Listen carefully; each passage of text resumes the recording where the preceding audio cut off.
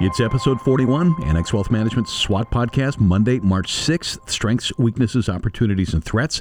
It's insight and perspective from members of the Annex Wealth Management Investment Committee, fresh every Monday morning. Matt Morsey, Investment Team Manager, joins us. Welcome. Hey, Danny. Jason Cooper, Research Analyst, welcome to you. Hey, Danny. Todd Boyd is our Chief Investment Strategist. Welcome to the show. Thanks. So let's start off just the upcoming events of this week and maybe next week. Tomorrow we got consumer credit. Key issue, if it increases, the economy's strong, it's gas to the economic engine, or are consumers tapped out? And a good insight to that is revolving credit and determining whether they're running out of savings. The JOLTS index is coming out. It's expected to be 11 million strong again. It's a data point that the Fed wants to see weaken without increasing unemployment too much.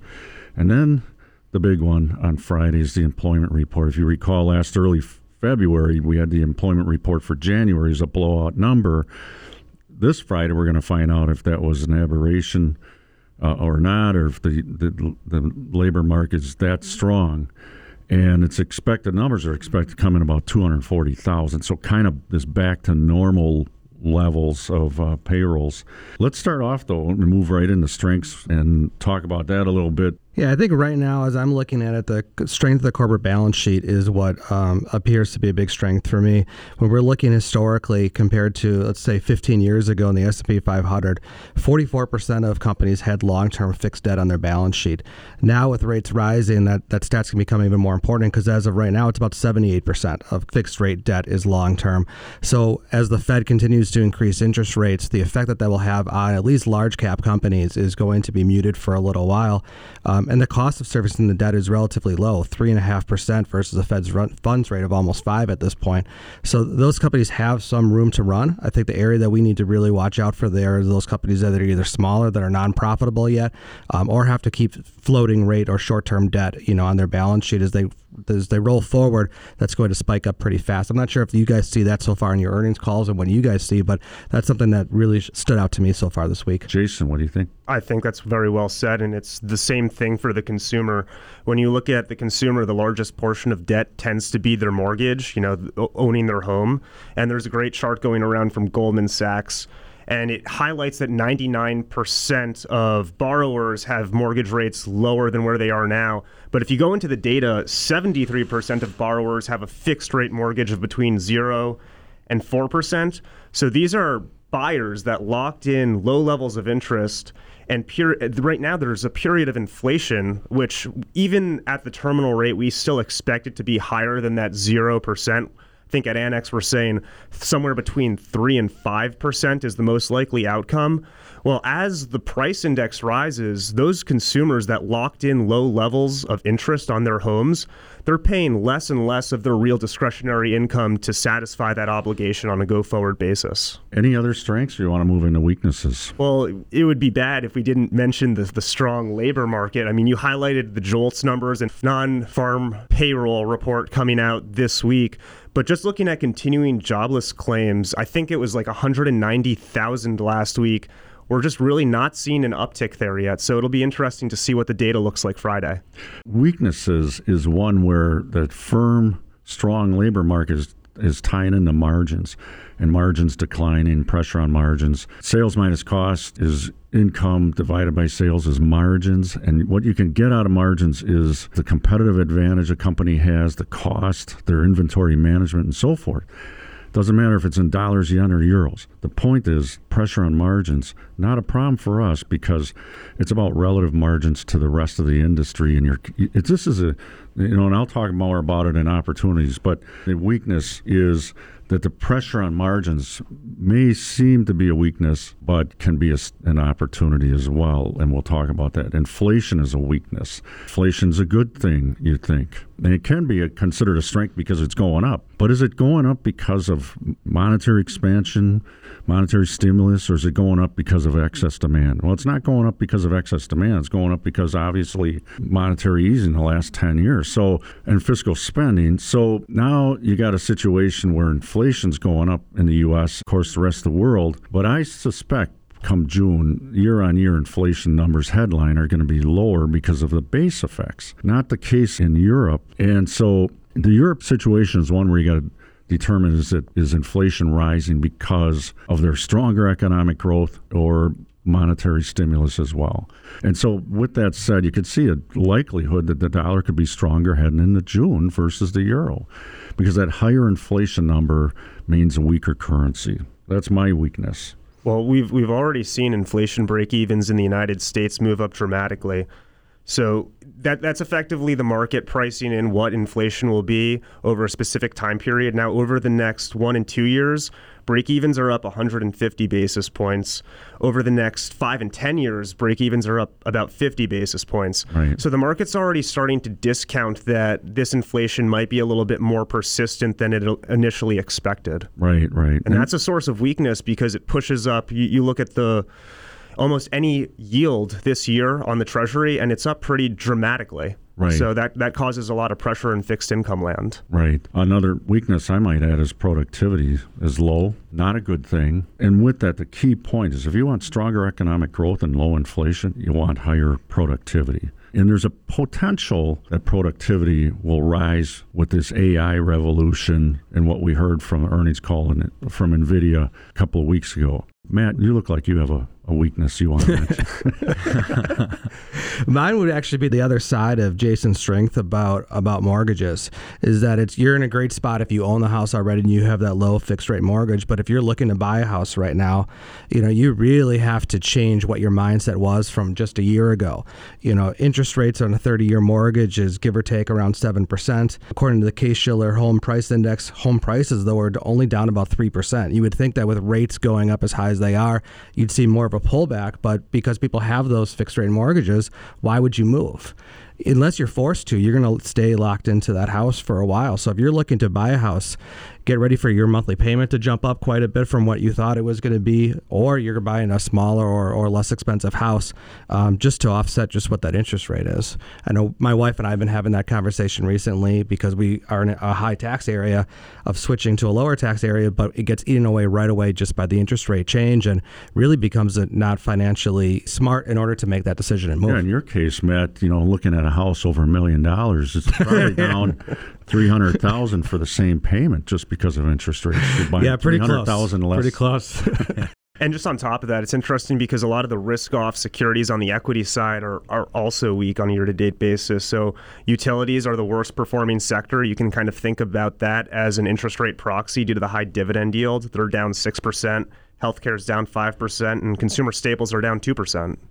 And the last thing I just want to mention real quick is the weakness in the economy and the lag effects of these interest rates. September, November, December, February rate hikes will show up in the economy. And you're seeing more and more forecasters, especially at J.P. Morgan, Morgan Stanley, or some of the major brokerage firms, downgrading their estimates and expecting earnings to really take a hit. That lag effect could be 6-9 months, and some would say even longer. And boy, if that's the case, you're looking at much more weakness as we head into the later part of this year, when initially it was thought that this summer would be probably the worst of it. You want to move on to opportunities. Jason, you want to take that one? So we've been discussing AI internally a lot. I mean, it's a hot topic, but I think everyone kind of goes into it with almost this pessimistic view that nobody's going to have jobs and we're going to be locked in these little pods on a go-forward basis. And more opportunistically, even going back to computing power, when IBM's Deep Blue beat Garry Kasparov in chess, he was a grandmaster. Everyone kind of thought, okay, that's it. The human intellect can't surpass computers. We're doomed. Same story, it was 20 years ago. But what happened? Instead of computers being better than humans, you now have grandmaster chess tournaments where humans partner with computers. Because the computer can beat the human, but a human and computer together can beat a computer. So you end up with this new sport where humans are with the computers fighting other computers with humans. And I think it's going to be the exact same thing happening across all of these different industries that we're examining. And one of the big benefits from, just the formation of computing power and the internet, people always talk about how you look at a stock trading at 10 times revenue. And historically, there were very few securities trading at 10 times revenue, and most securities don't deserve to trade at 10 times revenue. But there's a big difference between a cloud enterprise deriving 70% margins in 2018 versus a steel stock with 7% margins in 2000. My point being, this is going to unleash immense human productivity by partnering humans with machines in a new way. And that could be beneficial over the long term towards margins. And what's beneficial towards margins is beneficial towards stock prices. So everyone on the team knows I'm a long-term stock market bull, and I think this is just another reason to be excited. Well, now that ties right back into that productivity. You need that, like we had in the late 90s. For 5 years, I won't mention the firm, but they're pounding the table on higher inflation. But productivity was so strong that we didn't have higher inflation. And that went on for quite a while. Now I'm looking at this saying, are we going through another phase like that? And it's going to be much faster, I think, than the internet revolution. But I wanted to mention that this tie-in with AI and margins and so forth and individual companies gives us insight into funds and the analysis and screening of funds. As we look to how we manage assets for our clients, the ability to leverage the technology that's at our hands to screen for a wide array of funds that are out there, fund families that, frankly, maybe we didn't even hear of before because they're new, they're young, and they're just getting started. Certainly a lot that our clients, ask a lot over time of seeing new fund companies in there. A lot of that comes from the technology that we're able to use to really develop a scanning process, a due diligence process, of meeting those portfolio managers there, creating that relationship with them, whether or not we use the fund or not, but to gain insight into what they're doing or what else they're seeing and where we can leverage that for other places.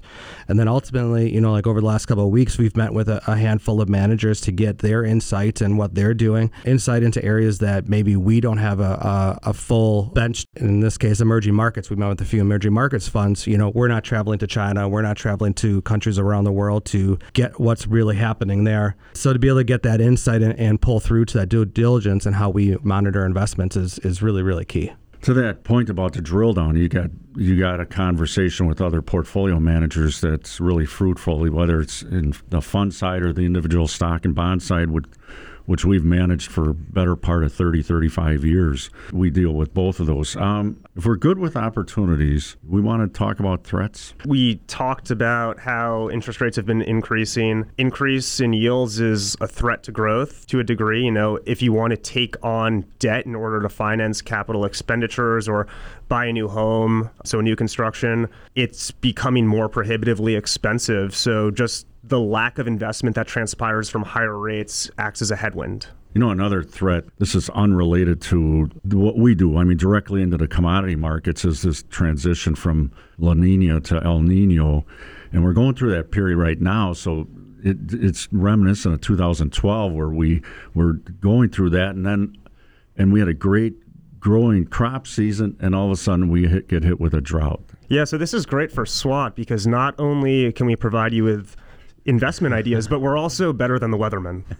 Well, who is better than a weatherman is commodity analysts, and they firms hire meteorologists. And one I like is Sean Hackett. He's usually on Market to Market, and I try to catch him when he's on there. But he has a great piece on just that, and the idea that of the 100-year drought and so forth. I won't get into it, but that impacts our thought on input cost, final end user markets, mutual funds internally. If we met with a fund company that has a commodity fund or a real asset fund, and that's an important part of a client portfolio, whether it's individual securities in terms of fertilizer companies or food companies, or it's in the form of a fund. We deal with both. Got any other threats? Just this mindset of Jason teaming up with a computer and dominating the chess world.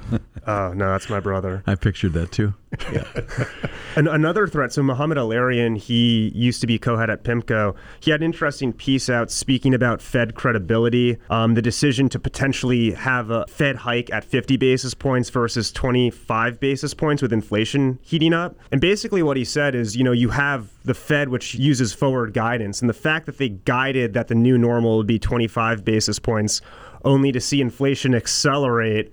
It just kind of, to him, highlighted that it's a lose-lose situation. Either they're bad at forecasting or their forward guidance mechanism won't be as effective on a go-forward basis. Let's roll around the room and check our headlines. Headline strength, who's got that? We've got businesses and consumers that locked in really low levels of interest on their debt.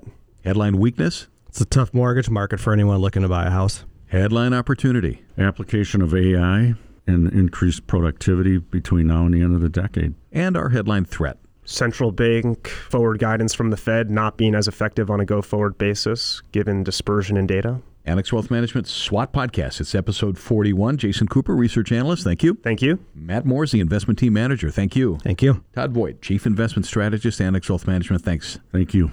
Annex Wealth Management, LLC, is a registered investment advisor. For more information about our firm, please visit annexwealth.com. The information in this podcast is for educational and entertainment purposes only and is subject to change without notice. The opinions expressed are those of the participants and don't necessarily reflect on those of Annex Wealth Management, LLC. Information presented should not be construed as tax, legal, or investment advice, or a recommendation or a solicitation for the sale of any product or strategy. Listeners are encouraged to seek advice from qualified professionals to determine whether any information presented may be suitable for their specific situation. Investments involve risk. Neither Annex Wealth Management, LLC, nor its podcast participants shall be liable for losses resulting from decisions based on information or viewpoints presented on this podcast.